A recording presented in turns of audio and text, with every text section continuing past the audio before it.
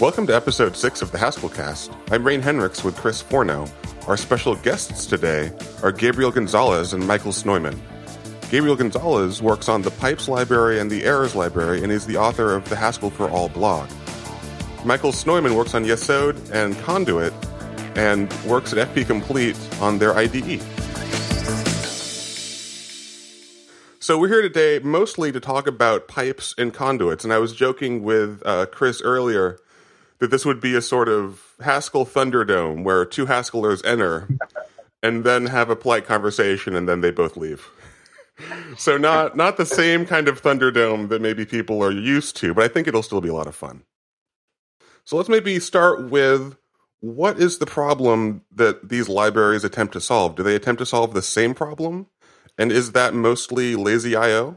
Gabriel, could you maybe, I know you just blogged about this, maybe you could talk about that a bit. Yeah, I think these libraries sort of target different niches. Michael's focuses heavily on resource management, whereas Pipes focuses mainly on equational reasoning. Michael, fair? It's definitely fair. I would also point out that I think the history of the libraries has a huge impact on where they come from. Conduit actually is very much based in the iterator and enumerator package history. Before Yesod used Conduit, it was using enumerator. I was actually very happy with enumerator for many of our use cases. We were just running into a few very corner cases that we were outgrowing, and that's where Conduit came from. It's almost accidental that Conduit and Pipes ended up converging towards very much the same design space. So, Gabriel, maybe we could talk a bit about some of the stuff you covered in your blog post for people here. What is the problem with lazy I/O? So the issue with lazy I/O is that you tie the order of side effects to the order of evaluation. And the problem is that when you do equational reasoning, formal reasoning about Haskell programs, the kind of manipulations you do will affect evaluation order and therefore change the order of effects. So I spent a lot of time doing formal proofs of Haskell programs, which involves rearranging terms. And for me, it helps when doing these proofs that I don't want to have to think about evaluation order. I just want these proofs to always hold. And so just separating side effects from order evaluation makes reasoning about code much easier. Okay. Now, maybe what about a more familiar problem to some of our listeners, like reading in a file, processing it line by line, but being forced to read the entire file before they can start processing a single line? Is that also something that these libraries are attempting to solve? Yes. So yeah, both Pipes and Conduit try to make it so you can do stream processing, but without having to rely on lazy I/O for that purpose. That's correct. So, Michael, I see that while Gabriel's Pipes seem to focus a lot on, I'd say, elegance in the type system and equational reasoning, you put a lot of emphasis on some real-world concerns and things you've encountered. Can you give some idea of what those are? Sure. So it happens to be that a lot of the things that Gabriel just mentioned play into the real world very much. So, for example, if this one came up very recently for me. If you're interacting with a socket, let's say you're processing an HTTP request, and the socket suddenly dies, you don't want your web application to just start processing on garbage data. You want the exception to be well handled when you're doing I/O. When you're dealing with lazy I/O, those exceptions can just pop up anywhere. The same thing can apply on the response side. So you want to make sure that you handle these things in a guaranteed way. That's one of the strong use cases for using a library like this. The other thing is composition. So at some point, I've worked both on the server side of HTTP with things like Yesod and Warp, and also on the client side with HTTP Conduit and now HTTP Client. One of the use cases that we really want to be able to handle is a proxy server, where you take these two different components and you plug them together. We want deterministic resource handling, we want known memory usage, and we want these things to just compose together nicely, where you're able to say, okay, I'm going to take the request body coming in from this side and pass it right through, and the same thing with the response body. Those are the kinds of goals that we had. The team of us that worked on Conduit, the initial designs, those were the kinds of things that we were trying to address when putting together the library. Okay, this leads into something we may be able to look at how these are similar before looking at how they're dissimilar, because I see recently, Gabriel, that you used some of this HTTP code from Conduit to implement pipes HTTP. Is that correct? So HTTP Conduit, Michael, has a Conduit independent subset that Michael factored out into the HTTP client and HTTP client TLS libraries. So Pipes was reusing that. So what Michael did there is he, instead of providing a source, he provided an IO action that returns a byte string. It's a little bit similar to the IO streams interface, except without the pushback component. And so Pipes was able to reuse that and just write a thin pipe wrapper around that IO byte string action just to turn it into a producer. Okay. Rain, you can go ahead. I would just throw in that that's not the only place where these libraries have been able to reuse a lot of the same components. So another example that Pipes, Conduit, and IO streams, possibly others, also enumerator, was zlib bindings. The ability to have a low-level API to talk, to deal with an iterative process of doing either compression or decompression, but then layering up a much higher level API on top of that. That's one of the great things about having multiple packages being worked on. It does spread resources out a little bit, but on the flip side, you have a whole bunch of people who are trying to solve a lot of the same problems. We're able to get together and solve them well together. And also there was the recent thing where we now share the text encoding, decoding stuff. Yeah. Right. And also, I want to take this opportunity just to remind you, so the Foldl library is written in such a way that it can interoperate with any streaming library. So I really suggest that you add a thin conduit wrapper around that, so you don't have to actually depend on the Foldl library to interoperate with it. So I just wanted to mention that. But I saw it in a Stack Overflow and I forgot to bookmark it, so I'm bookmarking it now and I won't forget it. Okay, good. So this sort of brings up an interesting question for me. There are already some existing libraries that do similar things. How did you both decide to write your own library, and how did you both decide to not use the other library? Is it sort of like a Leibniz-Newton thing that happened, or? Can I field this one? So we both pretty much independently had the same idea at the same time. So we both were not aware of each other's idea, at least I wasn't, until we both had basically, I think it was like a few months in, we both started realizing the other person was doing almost the exact same thing. So that's how we ended up independently converging on the same idea. Well, actually, I mean, the fact of the matter is that Conduit started off very different than where it ended up. The original goals of Conduit were, let's just see if we can get something that addresses the problems that we were hitting with enumerator. I'll go into the details if you're interested. But originally, there's no concept of let's try to do this in an elegant manner or a pure manner. Let's explore the design space. Let's go for something totally radically different and see if that works. And then, if you actually go to the Conduit package page, you can see the version history, and you can see it starts off very imperative, very stateful, and it's slowly, as you get to 0.5 and then 1.0, it just became much more pure. And it was actually the 0.4 release where who was it? Twan put up a blog post saying, hey, by the way, I noticed that Conduit could actually have almost exactly the same data types as pipes. Mm-hmm. And to this day, the core data type in Conduit is actually called pipe, and it has almost exactly the same constructors. Mm-hmm. It's very close to each other, and analyzing the differences between the two of them actually lets you know a lot of the differences in philosophy between the two libraries. Can I summarize briefly the difference between the internal implementations? So sure. The main difference is that Michael includes in the constructors fields for holding finalizer information, so you can integrate resource management with pipe termination and cleanup. Whereas the main extra bell and whistle that Pipes has is bidirectional information flow. So if you just sort of factor those things out, the two implementations are very, very similar. Well, actually, there are two others. There's leftover. Oh, that's right, leftovers. Leftover handling. And then actually I think the one that might be more interesting is the fact that in Conduit, you're able to detect upstream termination. So in Conduit, you're able to say, give me another value from upstream, and if there isn't one, let me know that too, as opposed to in Pipes, where when you await for value from upstream, the pipe automatically terminates if there isn't anything available.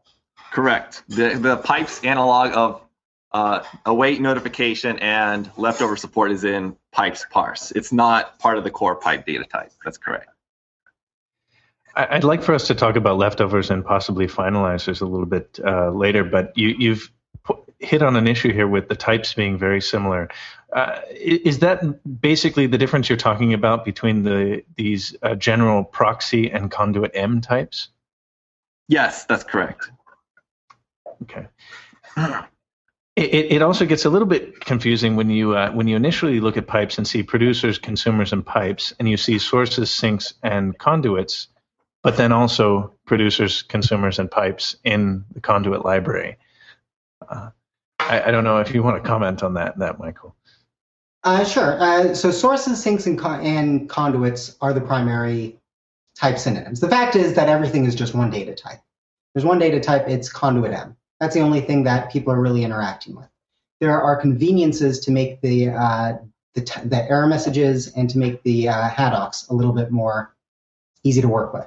One of the very interesting things that ended up happening in the development of Conduit was that originally we actually did have 3 different types. We had conduit, source, and sink, and they were separate. Eventually, we converged them into a single type. Then you get into an interesting question. Let's say that you want to be able to read values out of a file. You want to read bytes out of a file. Is that a source? Well, if you say it's a source, then you can't use it as a conduit, because what you've said by saying it's a source is that there are no values coming from upstream. There is no upstream. A source is always the most upstream component. So instead, and so that would limit us. We then have to have 2 different versions of let's read values from a file, which we don't want to do. Right, we don't want to do that. We want to be able to reuse the same function. So instead, we have this producer type, which uses rank N2 types, and it just says we don't care what the upstream is. There may be an upstream, there may not be an upstream. It's completely irrelevant. Same thing with consumer. There might be a downstream, there may not be a downstream, but this can be used as either a conduit or a sink. Same thing with a producer, can be either a source or a conduit. So yeah, there are these 5 different type synonyms, but the core type synonyms are really just 3, and under the surface, it's all just one type anyway. I hope that clarified. I'm going to make it more confusing. No, I was just going to ask Gabriel, how does that does pipes have a similar concept? Pipes does the exact same thing as conduit. So I don't remember off the top. So pipes has 3 main type synonyms: producer, pipe, and consumer. Those are just type synonyms around the underlying proxy type. I think Michael has something similar to pipes, where we have like concrete and polymorphic versions of type synonyms. Yeah, I think that's right. And that's just mainly to deal with some problems with higher rank types. But other than that, it's the same principle as conduit. Okay. There's one other similarity I noticed at the core of these libraries is they both have the await and yield functions, if I remember correctly.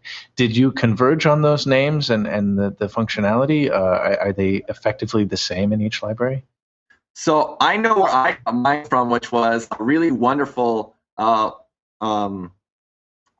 written by Mario Blažević. I'm probably mispronouncing his name, in the Monad Reader issue 19.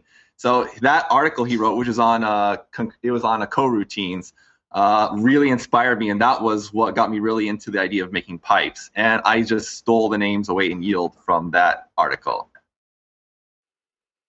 And I stole the names from Gabriel. The fact is the conduit in the earlier versions look totally different, and there's a huge advantage to having similar names throughout these libraries. So there's it would just be ridiculous to take. Anytime I've had an opportunity to take the names that Gabriel's used, I've done that, and I don't think I've been needed to apologize. I hope not. I don't mind. I think it's a good thing for the community that we're going ahead and converging on similar concepts, similar names. Where there are differences, we have to be clear about the differences. We don't want people to get confused that there are 2 yield functions and they do slightly different things. That would be a bad thing. But as long as everything's well documented, having similar names, I think, is overall a win. Yeah, agreed. I was going to ask you about this a little bit later, but we can talk about it now. Do you see a future in which you've converged on a similar design, or you see the possibility of one of these libraries winning out, or are we going to end up with a case like errors where we have 8 ways of dealing with these things? I think the best solution is just to define a conversion wrapper. I don't really believe in monolithic one winner takes all solutions. So I think the most realistic solution would be like something that upgrades a pipe to a conduit, since conduit is more fully featured than just a vanilla pipe, for example. So that would probably be the easiest way to get compatibility between the two ecosystems. I would definitely be in favor of converging if possible. The fact is that we do have very different goals with these libraries. It just so happens that they're very close together. If there was a way, so I'll give you one example. Finalizers comes up quite a bit, and I actually played around with it last week, and I realized that if we're willing to give up one or two features in Conduit, we could drop the explicit finalizer functionality. If that was the only thing necessary to get pipes and Conduit to converge, I'd probably do it. At this point, though, it's just not worth the pain of another backwards incompatible update to do something like that. But I'm very interested in pursuing ways that we can share similar ideas. Pipes parse, for example, has me very interested. And we can go into, I'm sure we're going to talk about that a little bit more later in this cast. But pipes parse is really introducing some new concepts and new ways of doing things that model all of the functionality of Conduit. So I'm interested to see where that goes. If that turns out good and we're able to figure out a way to converge on that, I'd be very happy. I have no particular desire that we have to have two libraries. But for the meantime, I don't think that either one of them is going away. So let's talk about a thing that's totally my idea, which is pipes parse. Totally a question I had in my own mind just now, and not the thing that you just... So what is new and exciting about pipes parse, and why should people care about that? So I think the interesting thing is pipes parse shows how lenses plus pipes comes really close to the original API Michael envisioned for Conduit. And because when I was coming up with pipes parse, I wasn't actually trying to copy Conduit. It was just I just noticed that lenses had these nice properties when you in conjunction with state T, and then I found that there was a very close one-to-one mapping on Conduit types and operations. And so that's what got me really excited about pipes parse. The thing that interests me is that as someone who came originally from the iterator and enumerator background, I actually see pipes parse, pipes and Conduit and enumerator filling out a spectrum very nicely. You have pipes and Conduit that sit in the middle, where you have upstream, you have producers, consumers, transformers, and all of them are first-class citizens. All of them are coroutine based. All of them are able to pause themselves, and so on and so forth. You have the iterative design, which is based on a left fold, and in that concept, there's really no such core concept as a data producer. The only thing you have is a data consumer. A data consumer is then transformed by an enumerator. That's right. I know I'm being very vague and abstract, but I don't want to spend the next 2 hours talking about it. But then on the flip side, you have pipes parse, and pipes parse went the opposite direction. It took pipes.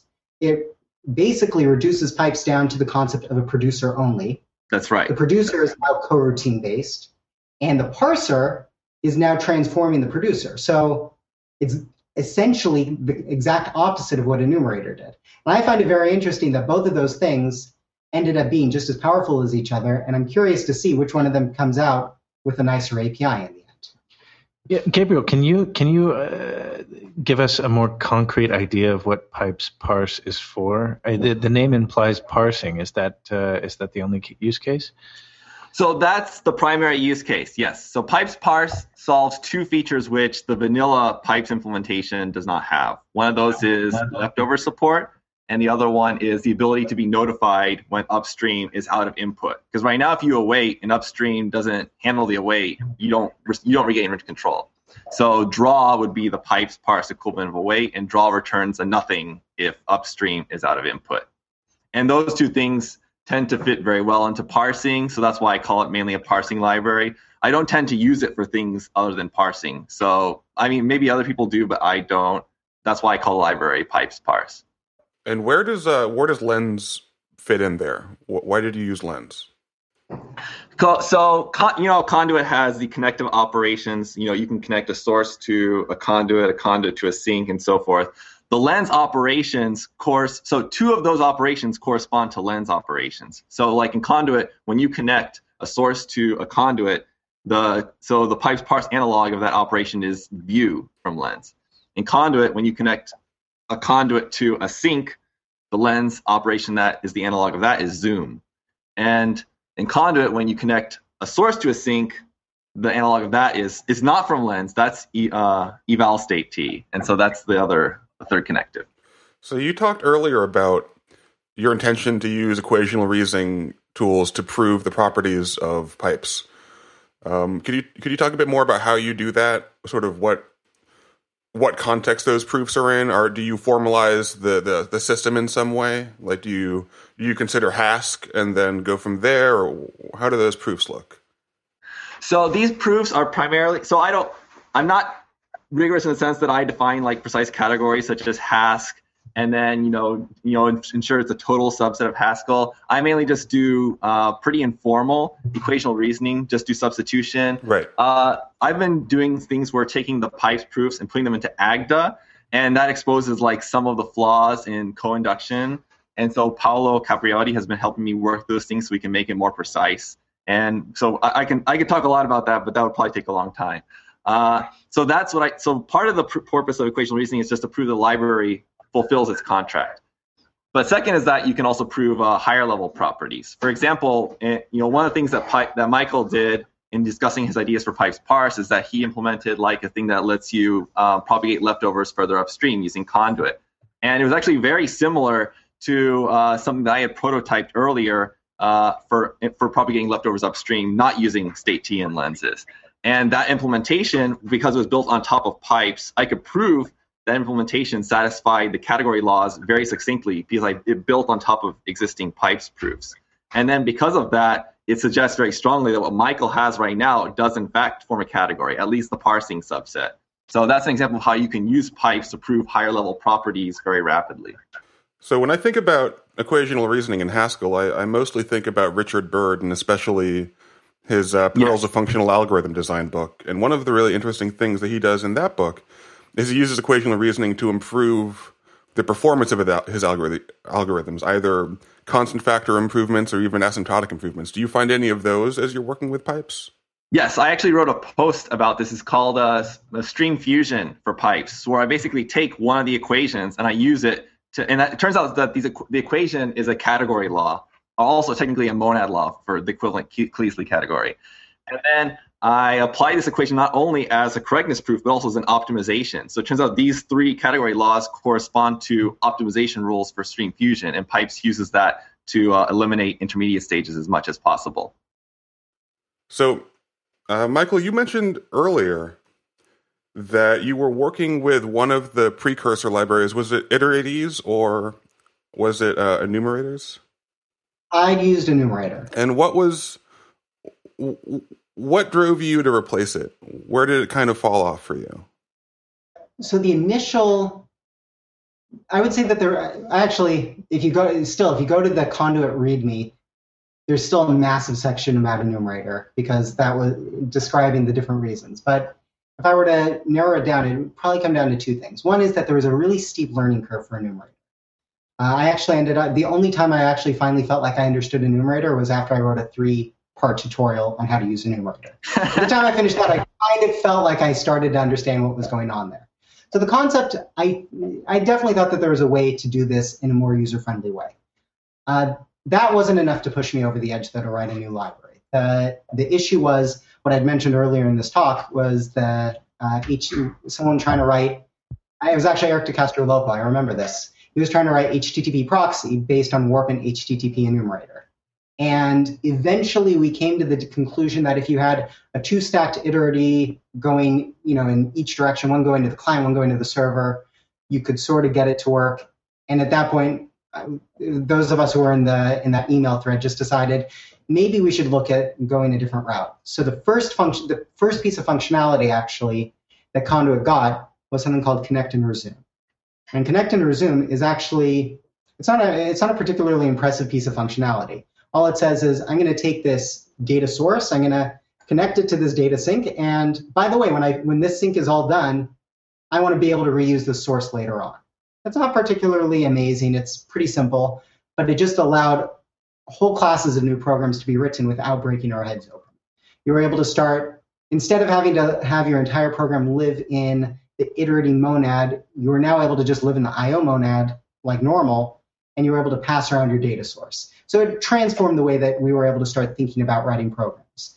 The Yesod code base became much simpler. The Warp code base became much simpler during that process. Actually, I just wrote we were just talking about bracket in a completely different package, talking about the exceptions package. And one of the things you can't do is you can't write bracket inside a coroutine-based monad like iterity. So having this ability to separate things out means you're able to do more powerful things. It was definitely whole new realms of possibility opened up once we started moving towards Conduit. So you mentioned disconnecting and reconnecting a source. I think it's resumable source. Can you give an example of when that would be useful? So an example, let's think. Okay, so inside the Warp web server, you would do something like this. Mm-hmm. I have a source representing the incoming connection from a client. I want to parse all of the request headers inside Warp itself. Warp has to be able to handle that. So I'm going to parse that, and then at the end, I'm going to have everything that's left in the string. There might be some leftover chunk of data that will include some of the request body, and then there will be other chunks that I haven't read yet from the client. I want to be able to take that source, and I need to give it in some way or another to the application, because the application is now going to receive a 12 megabyte request body that it wants to be able to handle in constant space. So how do you do that? So the old way of doing this, before we had connect and resume, was to say, okay, everything is going to live inside the same iterating monad, and you have to play a little bit of a game to make sure that the request body is completely consumed. That's not too complicated. But the thing that does become tricky is resource handling and exception handling. Because once you're in this iterative coroutine based system, you can't write exception safe code without some assistance. You have to, and that's another topic. That's the resource T topic or pipe safe topic. But you can't do it anymore. So what we do nowadays in Warp is we connect to this sink that reads in all of the request lines, the request headers, and then everything that's left over is now a source that can once again be passed into the application. And the application just lives in the IO monad, which helps us greatly for efficiency. We actually, Warp 2.0 got a huge performance boost by making a few changes to get us back into the IO monad itself. So you get efficiency. It's easier to understand the library. Unless you're dealing with the request body, you don't have to think about the request body. I think it's just a better approach. And without connect and resume, you can't do it. So this is a two-part question for both of you. Michael, your Conduit library is getting direct use in Yesod and Warp. Have you found that to be useful in driving the features and making it easier to figure out what to prioritize for developing Conduit? And also for Gabriel, what are some of the users and consumers of the Pipes family of libraries? And do you have the same kind of users driving your development of Pipes? Gabriel, you want to go first? Okay, I'll go first. Yeah, so Pipes, in my case, the number one use case that came up, and the reason I made the library was my graduate thesis work on a structural search engine. And so that's what drove a lot of its initial design. And then right now, so because of that, it tends to be used heavily by people who do like bioinformatics or just general data processing. It's not used very much in the web world right now. So I mean, that may improve a little bit with the addition of Pipes HTTP, but there is no Pipes-based server. So those are the main consumers of Pipes right now. Mm-hmm. And Michael, the question for you was, how has the use in Yesod and Warp driven the development of Conduit, basically? So initially, the entire feature set of Conduit was driven by Yesod and Warp. That was it. There's nothing else. I would say since maybe the 0.3 days, that hasn't been the case at all. Essentially, as far as Warp and Yesod are concerned, Conduit is feature complete.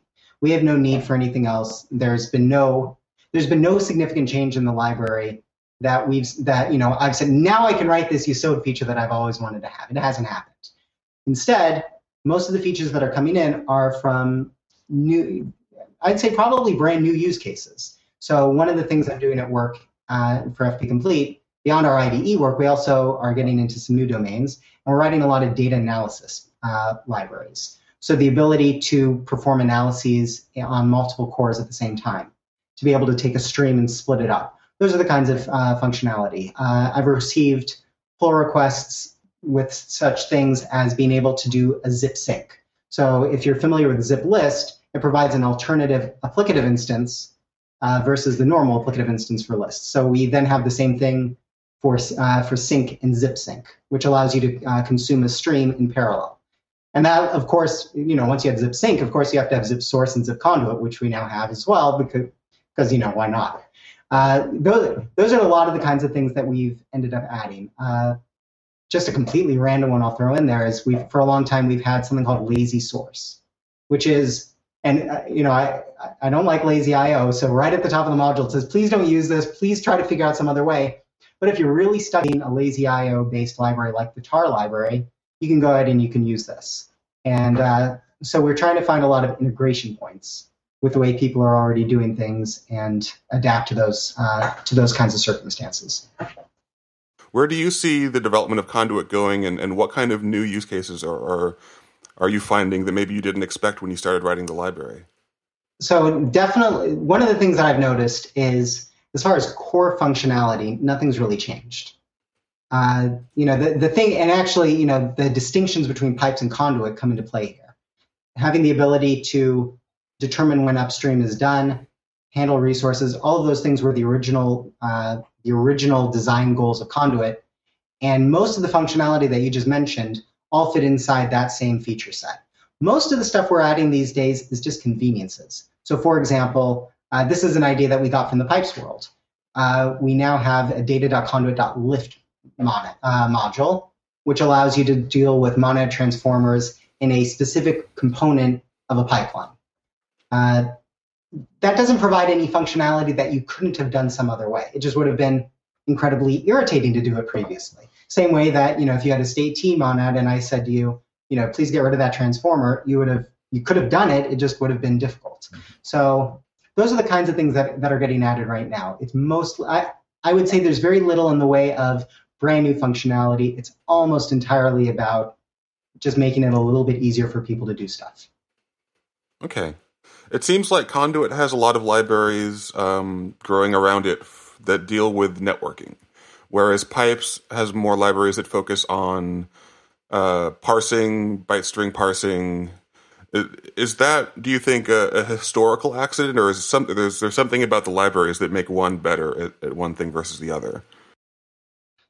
Well, one thing I would throw in, correct me if I'm wrong, Gabriel, a lot of the libraries that you've seen in the Conduit world couldn't have existed in the Pipes world until recently. That's correct. The fact is, without the leftover support, being able to write a bunch of parsing libraries just couldn't happen. So that could be one of the motivating factors in what you're seeing right now. And it could be now that Pipes parse is maturing and becoming a solution that people are able to learn, understand, and use, that situation could change. So, Gabriel, what do you think of the argument that Conduit takes to put more into the core for, I guess, ease of use and understanding versus the approach you take with Pipes of keeping the core minimal and adding things on in separate libraries? So I prefer to keep Pipes minimal so that people can build other things on top of it that I may not have intended. An example of this is you can use Pipes to implement Python or Ruby-style generators. Whereas in Conduit, there'll be a tiny bit of a mismatch. For example, in a Conduit, there's no way to forbid await statements. Whereas in Pipes, because of bidirectional stuff, you can actually typefully prevent and await things. So you get a much more accurate model of generators. Also with Pipes, so like some of the Pipes laws actually correspond to generator laws, so like for loop laws, generator laws, and you can't prove those same laws. So maybe you could, but it would be much more difficult to prove those same laws for Conduit. And so I like to keep Pipes simple so that people can take the library places that I didn't originally envision. And so the second reason I try to keep it simple is that most Pipes extensions do have no like actual Pipes integration. So like the 3 core Pipes libraries, which are Pipes Safe, Pipes Concurrency, Pipes Parse. There's one fourth one, Pipes Group, which is the recent free T based stuff. Those 4 libraries do not have any pipe-specific bits in them, at least the core idioms of how they work. And so, for example, Conduit can reuse some of those idioms. So like the free T stuff, Conduit could reuse. In theory, the pipes parse stuff, Conduit could do too, but it already has its own parsing mechanism. Pipe safe is basically like resource T, and there's some discussion about just replacing pipes with resource T, for example. And pipes concurrency has the core mechanism is totally pipes independent. It's just like 2 functions in there are just thin pipes wrappers on top of it. And so by keeping those functionalities separate from the core pipes library, you can reason about how they work without even understanding how pipes works specifically. You mentioned, and you mentioned in the pipes tutorial, the bidirectional capabilities of pipes. They're also kind of buried deep in the core where maybe people won't necessarily use them. What is a use case for them that you have seen or that you foresee? So the reason that there's no tutorial, there was a tutorial, but I got rid of it just because people were complaining about the complexity of the library. So I just sort of tucked it under the rug for now, and I'm waiting until I can write a better tutorial. But the main functionality for bidirectionality is, one, you can parameterize requests for input. So like if you just do await and you say like, give me a byte string, you can't really tell it about what you want. Like you can't say, give me n bytes or give me a byte string up to this character, for example. Whereas if you can pass it an argument, then you can be more specific about what you actually wanted. Another example is like if you're trying to model an RPC-like interface, you'd like to be able to pass some argument to that call. So that's on the await side. And on the yield side, the dual of that for bidirectionality is that you can have yield return an argument. So like maybe just a status code saying how it went when you yield the value. Those are the primary use cases. So I mean, I've been trying to not use it as much as possible because there's a big step in complexity once you start going up to bidirectional things. So I try to work around it as much as possible and only use it if strictly necessary. But pipes uses that in the core to yes, to enable. Okay. Yes. So Gabriel, you mentioned free T a second ago, and my ears always prick up when I hear algebraic or category theoretical tools being employed, especially in what seems like very pragmatic libraries. So what's the purpose of free T? I understand that free monads are basically monads with a trivial join operation that just sequences whatever sequences computation, if you will, rather than actually performing computation. What's the use of free T in pipes? So for pipes specifically, free T is a way to insert boundaries in a stream to like mark logical units. So for example, let's say you have a stream of files and you just want to mark where one file begins and where one file begins and ends and the next file begins, for example. And by inserting boundaries this way, you can then provide lots of operations for operating on these boundaries at a very high level. For example, like the pipes, so if you combine like lenses with free T, you can get code in pipes that literally reads, like if you want to take the first 10 lines of a file, you would just say over lines takes 10. That's like the code to take the first 10. And it'll run in constant space, doesn't matter if you have infinite lines, whatever, it works because these boundaries don't actually demand the entire line or file or logical unit. They're just sort of part of the stream. Are there other hidden mathematical tools under the hood of pipes that you've found useful? So pipes is itself a free T, basically. Conduit too. But I'd say the most useful thing that I'm contemplating but haven't fully thought out yet is, so this is related to PipeSafe not being sufficiently prompt, as Michael has mentioned before. And so I've been thinking about like making abstraction on top of pipes that uses free categories so that you can syntactically tell when it's terminating and then insert finalization points in the correct place. I would have a very difficult time articulating that within a couple of minutes. So that's the one thing that's on my mind recently. There's also, of course, like the use of lenses. I think lenses are really beautiful, and everyone listening to this should learn about them because they are really revolutionary. Other than that, that's it. Michael, what about you? Have you found any interesting mathematical concepts that fit into conduits and have made your work with conduits better or given you some nice reasoning tools or things like that? I would say that the stuff that we ended up inheriting from pipes is probably as far as I've gone on that. So conduit definitely is not a category. It was never set up to be a category, but with the inspiration of pipes, we've definitely went in the direction of getting it towards a category. So if you gut out finalization and you turn off leftovers, you get a full category. If you turn on leftovers, then you have to use two different composition operators in order to get the category. So it's not technically a category, but it's pretty darn close. So realizing those realizing and trying to take advantage of those kinds of structures has definitely been a step forward for Conduit. Realizing, if you look at some of the original code, you had to really think about where you were going to be doing the composition. These days, you still have to think about where you're going to do composition, but that almost always is just because you're worried about efficiency. There are very few times where, in fact, no, there is no case where you have to deal with parentheses and that's going to affect what your stream is doing. It's just an efficiency matter dealing with rewrite rules for the most part. You should ask Edward what categorical object your conduits form, and he'll probably tell you it's a left semi-near category or something. One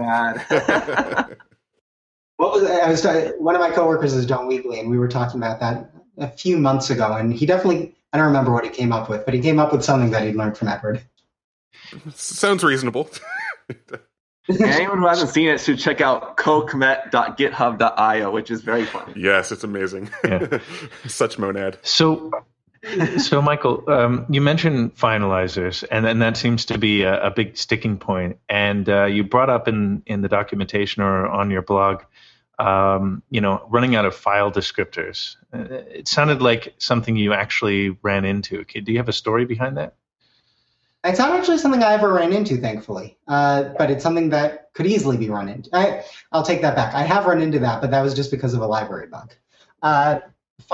Here's the issue. Imagine that you're writing a web server that's going to be serving files. So what you want to be able to do is you want to open up the file descriptor. You want to keep reading bytes out of that file on demand from the client, and then you want to close the file as soon as it's done. You're limited perhaps to 1024 file descriptors that you're able to have open at a time. So this web server is not going to be using very much memory. There's essentially no memory is going to be used. It's going to be holding in memory 64K chunks for a very small amount of time for each connection. And so this web server should, in theory, scale up very quickly. But if you're dealing with lazy I/O, you have no guarantees about when that file descriptor is going to be closed. That's the reason why the web servers have been going in the direction of avoiding lazy I/O. Initially, a lot of the work that I did here was actually initially inspired by the Hyena library written by Johan. It was one of the first iterative-based web servers, and that was very much the design goal. Some of the initial work that I did in Usod was based on a web frame, something I can't even think of the term for it, a web interface called Hack. And Hack used lazy I/O, and I definitely started running up against those kinds of problems. Not so much that web servers were crashing. I hadn't hit that scale in my deployments yet, but it was very unnerving that I didn't know what was going to happen. So having that control over side effects, and that's why we're using Haskell in the first place. So why not go all the way? Yeah, it sounds like being able to reason about when resources are finalized would be very important for a web server. So that might explain why Conduit has more of a focus on that than Pipes does. Yeah. Yeah. So there are actually two aspects to resource management. One of them is promptness, and one of them is guaranteed. So guarantees about the resource management come down to exceptions. Like we were discussing earlier, as soon as you get coroutines into the mix, there's no way you can guarantee that an exception handler is going to get called. So that's why pipe safe and resource T both exist, to abstract out or to factor out the resource handling beyond the level of coroutines. And I think that's really the only kind of solution that's going to work. This is also something that we learned from the enumerator world. In the enumerator world, you can only have you can have a function like enum file, which guarantees that it will be exception safe and guarantees that it will promptly close the file handle. And that's for producing data. But you can't do that on the consuming side. You have this split that the consuming side is a little bit less powerful because it's based on these coroutines. So in the Conduit and the pipes world, both sides are equally powerful, which actually means they're both less powerful than what you have in the enumerator world, and therefore you have to factor this out to some external component. Finalizers are the Conduit answer, not to the guaranteed finalization, but to the prompt finalization, which means that as soon as the resource is done being consumed, you're able to close it. So it seems like there's somewhat of a tension between promptness and streaming. So, for instance, if you stream a file line by line, you have to wait to close that file descriptor once you've streamed the entire file, but you have less memory usage. If you read the entire file in, you can go ahead and close it, but then you're using more memory than you need to. So how does Conduit balance that? Well, that's actually a great point. And it's a great way to frame it. The fact is that Conduit is based around the idea of using as little memory as possible, primarily, and closing the resources as soon as possible. So it's in that order. So in the case you gave, it will use little memory and it will keep that file descriptor open. Frankly, it's up to the user to determine if they're in a situation where for some reason it makes sense to change that ordering. And frankly, at that point, I would probably tell people not to use Conduit. If you have a situation where you just need to open up a file, read all the contents, and then close the file, data.bytestring.read file does exactly that, and you don't incur any of the overhead. So in the Conduit world, I love Conduit. I'm very happy programming in Conduit, but I also don't think it should be a solution for every single use case. If you have a use case which can be handled in constant memory or can be handled in memory, there's really no point in using a streaming data library. Gabriel may disagree with me on that one, but that's my feeling on the Conduit side. Gabriel, before you respond to that, I mean, feel free to, but how does Pipes Safe deal with this problem of finalizers and guarantees? So Pipe Safe is very similar to Resource T. It guarantees determinism, but not promptness. And there used to be some limited support for promptness in pipes, but I took it out because it was difficult for me to reason about, and it was difficult for me to provide any sort of guarantees about its behavior. It was like the example, in fact, the tension that he just mentioned about like between closing a file promptly or finalizing a file promptly or reading all its contents in or not. That actually corresponds to the law violation I encountered when I was trying to set up prompt violation. There's actually an identity law that if you violate leads to that issue. And I haven't found a good solution to that. So I generally have a policy that if I don't know how to implement something in a way that's easy to reason about, I just don't implement it until I find a better solution. So I prefer to just wait until I come up with something better. And for right now, I only guarantee determinism. Yeah, well, I'd throw in that this is a perfect example of the difference between pipes and Conduit. Conduit has a test case which is currently commented out, which says basically says that problem that Gabriel just described, we need to figure out a way to solve it. Until then, we don't have guaranteed ordering of finalizers. Mm-hmm. And I think we're talking about the same law violation, depending on the way that you do the association. So there's two. That's one of them. But yeah. Yeah. So on the Conduit side, the primary issue is we have to guarantee promptness. And if that means we aren't able to give guarantees about the finalization order, and therefore the category instances, therefore there isn't a category, so be it, because the primary goal is the pragmatism. It's an important distinction between the two libraries. So it sounds like there is an almost philosophical difference between the two of you in what you prioritize for the library. It sounds like Gabriel prioritizes correctness a bit more versus where you may prioritize pragmatism a bit more and say, well, this is mostly the functionality we need. It may not have beautiful properties yet, but it gets stuff done. I'd phrase it just a little bit differently, which is the correctness that we need for the use cases that I've seen. The correctness that I need is actually the guaranteed finalization and the prompt finalization. So having a nice category law would be wonderful. I'm not opposed to them. That every single time we add another mathematical law to the library, it becomes better. But the primary case that we have, the library would be broken if we couldn't give prompt finalization. Sure. And I see this tension come up a lot in Haskell, and it's one of the only languages or communities I'm familiar with where people will sometimes say, well, I could do this, but it would be a little bit broken, so I'm not going to do it. And like it would work, but it wouldn't be nice. So, and I remember Simon Peyton-Jones talking about how for most of its early history, Haskell was a useless language because they just couldn't do I/O right, so they didn't bother. Well, let's talk a little bit about the future, starting with you, Gabriel. Where do you see pipes breaking down? What does it still need? And then we can talk to Michael about it as well. So right now we're getting close to finishing the last key library that I wanted in the pipes ecosystem, which was pipes text. And so that was sort of like the so the key libraries that I want to do is I want to get parsing like squared away completely in order to feel like I at least cover that angle. Key upcoming libraries that we're working on, one is XML support. That's very heavily demanded. Also pipes-based server, Jeremy Shaw is working on that. And my personal pet project is a model view control library, which has some relationship to pipes, specifically pipes concurrency. Those are the three main areas of pipes research at the moment. It might help to talk a bit more about what that model view controller library does, because if people are thinking that it's a web framework, they probably... It is not a web framework. That's correct. So model view controller is a way to structure concurrent applications so that all your application logic is in one pure core. And so you basically use pipes concurrency so that you can take all your concurrent inputs, you group them into one input. You take all your concurrent outputs, you group them into one output. And then your model is a pure it's basically a pipe with a state-based monad. It's pure, it's quick checkable, and all your logic's in one place. And it's also composable, so you can then you can decompose that into subpipes and so forth.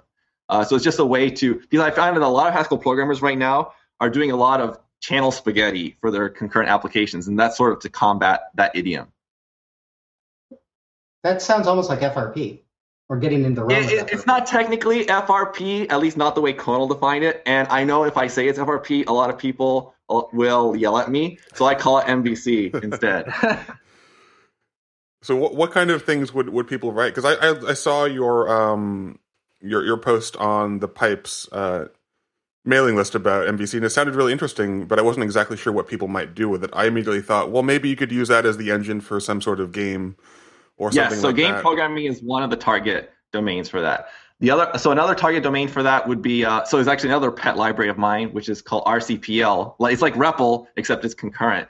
And so, how many times do you write a concurrent console application and you think, I want to print something to the console, but I don't want to clobber my input line. And so that's the motivation behind RCPL, and its core is based on this MVC model. And you can actually quick check the core and prove certain properties about how it works.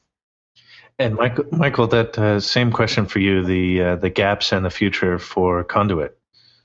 I actually don't have very many plans at the moment for changing Conduit. I wrote in a recent blog post that every few months or so I get some crazy idea and I decide I'm going to go off and try it out, but it never sees the light of day. That's happened probably about 6 or 7 times since 1.0 came out. And I've yet to find, the closest I've come is the approach of taking finalizers out of the core. For the most part, I'm very happy with the balance that we have. There are some specific things that used to bother me, especially the issues of transpipe or hoist. It only worked with monad morphism. That was something that used to bother me quite a bit, but now with the new lift module, that problem's disappeared. So most of the annoyances that I've had over the past 2 years have faded away. I would say that the things that still bother me are the fact that resumable source as its own data type exists at all, which comes from the fact that we have finalizers. And other than that, I'm actually pretty happy with the library, and I'm not planning any major changes. One of the things I've learned from working on Yesod is that stability is a feature all on its own. So even if the library is at 95%, I don't necessarily want to get to 98% if it's going to mean that everyone's code is going to break. Right. And so this is to both of you. What haven't we talked about that's either important for these libraries or a big difference between them still? Well, the only other thing that I can think of is the fact that in the Conduit world, you have one abstraction. And the one abstraction means that you can use a single set of functions all over the place. So the big example for this is that we have, in this recent talk about leftovers, there's a function in the Conduit core called isolate, which means I'm going to take up to n number of elements from upstream and pass them downstream. And that works whether you have leftovers, whether you don't have leftovers, it doesn't really matter. It just works. In the pipes world, you have to have a bunch of different functions, each one of them with a slightly different set of semantics. Or talking about the more concrete example is that there are 3 different functions for getting a value from upstream. In the Conduit world, there's one. So in the Conduit world, we don't have category laws. Wait, what's the third? I know draw and are you talking about like request versus await? Take, draw, and await. Wait. Oh, okay, just continue. Yeah, sorry. Sorry, wait. When you write a fold in pipes. Right. Next. Oh, next. Yes. Sorry about that. So in the Conduit world, the way that you would say take the sum of a list, or the sum of a stream, is you would just connect a sink to it. In the pipes world, you have a different idiom. So I consider it a very strong feature of the library that you're able to do everything in this one. Let's put it this way: that's the feature of having a monolithic library. It's true that we lose the ability to create a whole bunch of different functionalities, like Gabriel was describing earlier, but by having one monolithic core with a defined feature set, you can do things, I think, in a much simpler manner. Yeah, and so I agree with Michael that he likes the monolithic core. I tend to try to split things up into layers. So you have the vanilla pipes layer, pipes parsers built on top of that, for example. Next, in theory, you can implement in terms of draw or vice versa, but it's like that's a minor distinction. For me, it's more important. So I sort of see pipes being almost like a language feature, something like, for example, for loops, right? So pipe for loops, like you could conceivably see as being just a built-in for a language, and that you build things on top of that. Just like generators are several language features, pipes just provides a very clean implementation of generators that you can use totally independent of parsers or pipes. You can just use producers and fors, and you're done.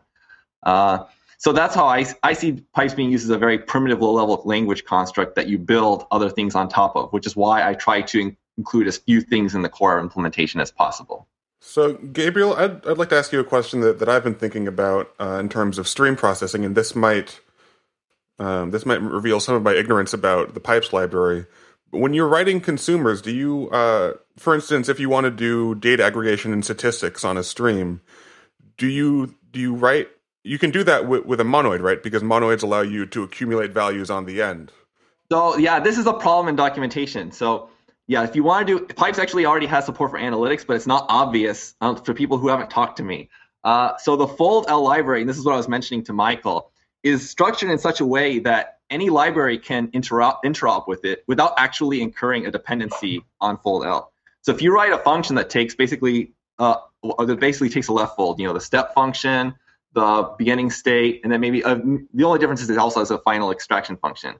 And then that function can be wrapped to accept a fold from the fold L library. And so you can then, so fold L is based off of a post I wrote, which is in turn based off of another post called Beautiful Folds, which is about being able to fold a stream in one pass, constant space, no space leaks, but being able to accumulate multiple statistics about that stream. So that's what the fold L library does. One way that you could do that would be with a product monoid. Not product in the sense of multiplication of integers, but a product in the sense of a product type composed of monoids, right? So, for instance, you can create a standard deviation monoid. Yeah, so for example, let's say you wanted to write a standard deviation, right? So in fold L, what you could do is you have one fold, which takes, in this case, the sum, and you have another fold, which takes the sum of squares.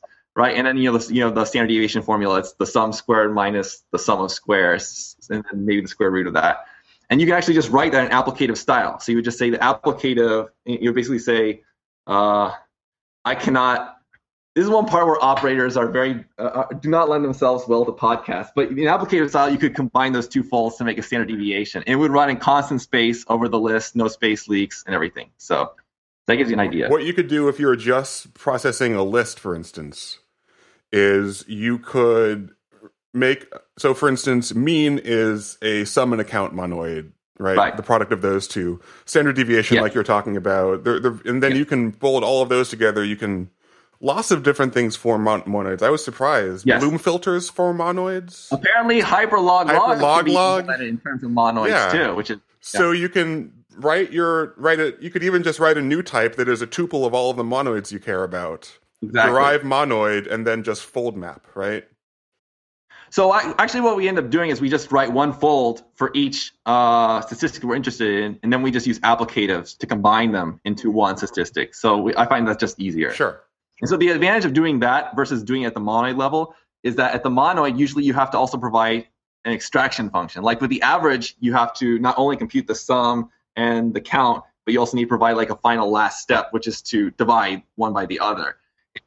so if you combine them at the fold level, you can also combine their extraction functions too automatically. Mm-hmm. Is there an example of that in your blog post, or? Yes, there's an example of that in the blog post. Cool. So yeah, just Google Haskell for all composable streaming folds, and you'll find. Awesome. Yeah, I was gonna give you guys a chance. We would love to bring you on individually in the future in another episode, but since that could be a little while, is there anything that you wanted to just point out that's of current interest in the Haskell community for all the listeners? I will just plug Lens again. Lens is an amazing library that I think will transform Haskell programming the same way monads did. And anybody who's a little bit reticent about learning lenses should just take the leap, find some Lens tutorials. It's a really fantastic library. It's not just about accessing data. You can do very much more with it and program at a very high level. That's my 2 cents. Okay. Michael? If we're talking about Lens, I'll talk about the flip side, which is monotraversable, which I think factoring out everything else from monotraversable, monofoldable, I think is actually a very interesting improvement on foldable itself, just because it allows a whole bunch of new instances and writing more efficient versions of various functions. I've had a lot of fun using monofoldable recently, not as I guess you could see it as an alternative to Lens, which is why Gabriel's comment just reminded me of it. For the most part, I've just used it as a companion to Lens.